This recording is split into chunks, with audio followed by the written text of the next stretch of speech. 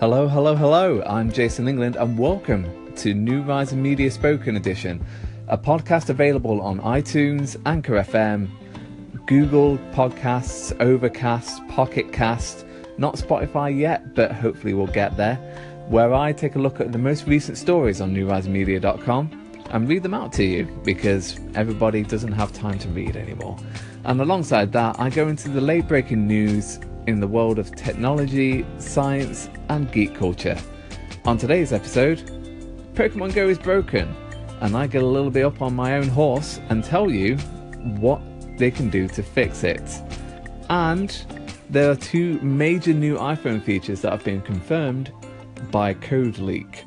Stick around, this one's going to be a good one. So let's get to it. Recent Pokemon Go developments have inspired me to try the app again, and it turns out it's still as broken as I remember it.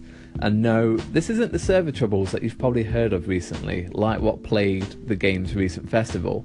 In a better world, I should be happy that even though the initial storm of excitement has most certainly subsided from last year, Niantic continued to grow from strength to strength with a fully featured app. However, it's a victim of mistaken identity that threatens future audience adoption and retention of current fans. You see, the issue with Pokemon Go sounds simple, but goes much deeper below the surface.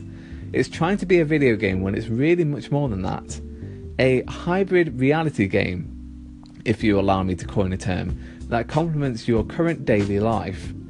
Niantic's mistaken identity means the experience is inconvenient at best and fundamentally broken at worst. And I have a solution. Or three. Number one, actually work in the background. A hybrid reality game like Pokemon Go needs to be compatible with your life, providing engaging gameplay when you have time to engage while melting into the background for the remainder. We've all had a good laugh and joke about the crippling battery life and the fact you can't run it in the background, but it's not funny anymore. A smartphone with all its bells and whistles, I'm 27 going on 54 here with my choice of phrases, may not be a life requirement, but some sort of functioning telecommunications device is for emergency circumstances. Running a game that needs a portable battery pack to maintain power for it is just insane. And the fact that you can't run Go in the background is hostile to the consumer.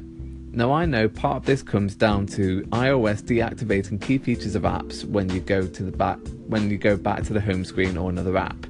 But I'm sure if anyone has the influence to make this a reality, it would be one of the biggest smartphone developers out there. Number two, automate parts of the game. Once again, I'm going to sound like an old man from the get-go, but allow me a minute to explain, dear reader.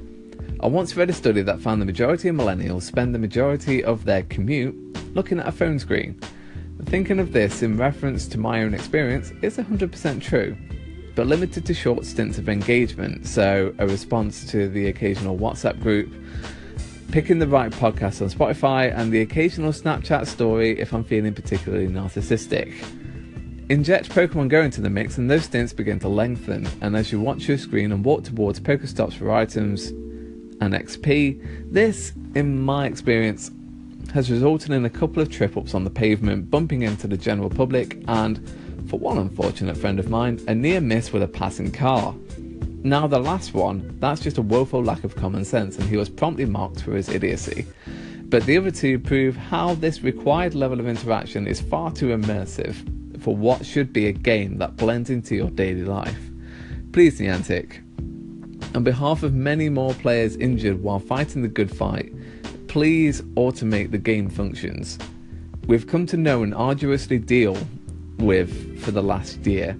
Start by automating Pokestop check-ins. Need proof this is a problem? As of writing this article, 14 deaths and 55 injuries have been reported on. Emphasis on reported on, as in there could be more, and the smoking gun lies at the feet of Pokemon Go. And finally, strip back the functionality. This is a hybrid reality game, not an actual Pokemon RPG where I could sit down and focus on the multiple goals, but the overwhelming level of functionality does not reflect that at all. I know I'm not the smartest tool in the shed, but plenty more people than me won't be able to keep up with catching Pokemon, transferring Pokemon, checking into Pokestops, scrapping items to collect more, looking out for and taking part in raids, attacking gyms, and so on and so forth, all while walking and being observant of your surroundings. It's impossible for me and my lack of multitasking know-how to comprehend it all while dealing with a walk to work. Speaking to my girlfriend, I'm aware this one could just be me, as she spoke of appreciating the admin, quote-unquote, side of Pokemon Go. Completely subjective, but eliminate the admin side. Not to annoy her, but that would be quite funny, but for the safety of simple-minded folk like me.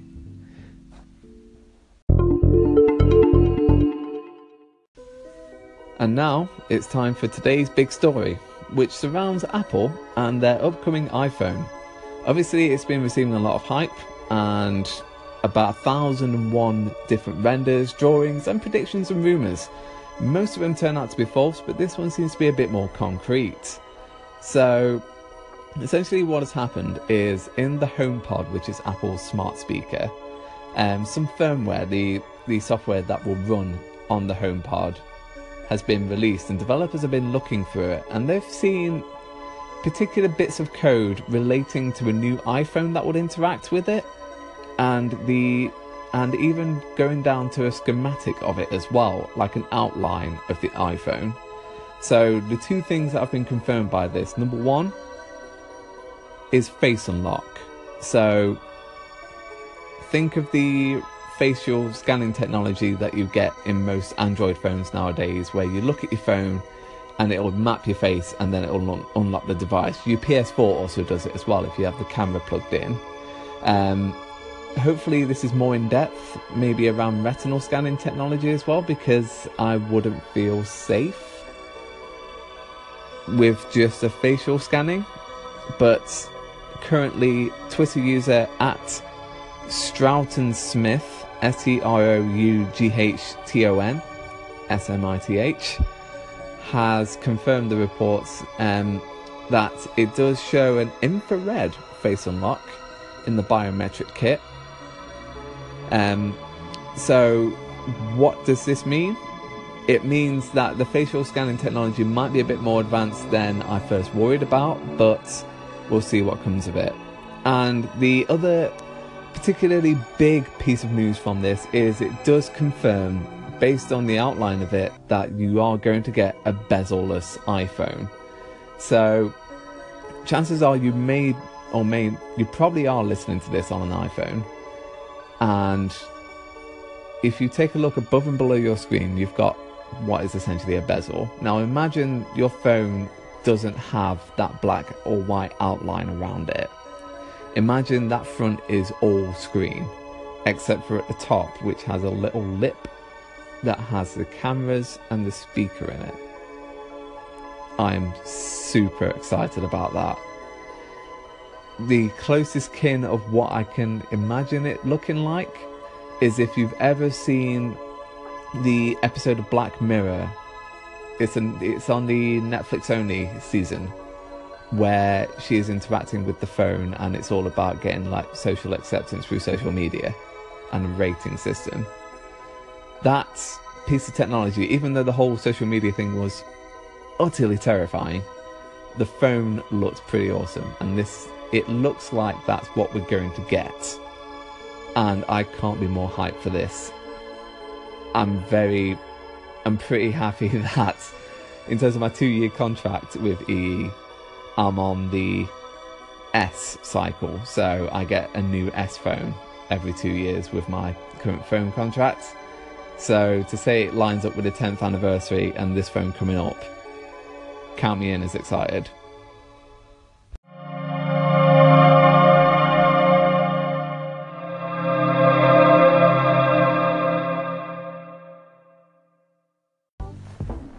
And finally, just a few pieces of housekeeping. I launched a poll on Twitter yesterday with a simple question. What would you define as putting your phone, quote unquote, on silent? So this has been quite a hotly debated topic between me and my girlfriend at the moment. And essentially it comes down to two different bits. I like my silent function having no noise, obviously, but with the vibrate on so that I can actually feel notifications, whereas she doesn't like to have vibrate on at all, meaning that she misses them, but also it is truly silent. So quite an interesting one. I wanted to know what you guys thought of that. So if you go on Twitter, you go on my Twitter page, which is at Mr. Jason England, you'll see it up there at the top somewhere amongst a bit of a hot debate I've been having.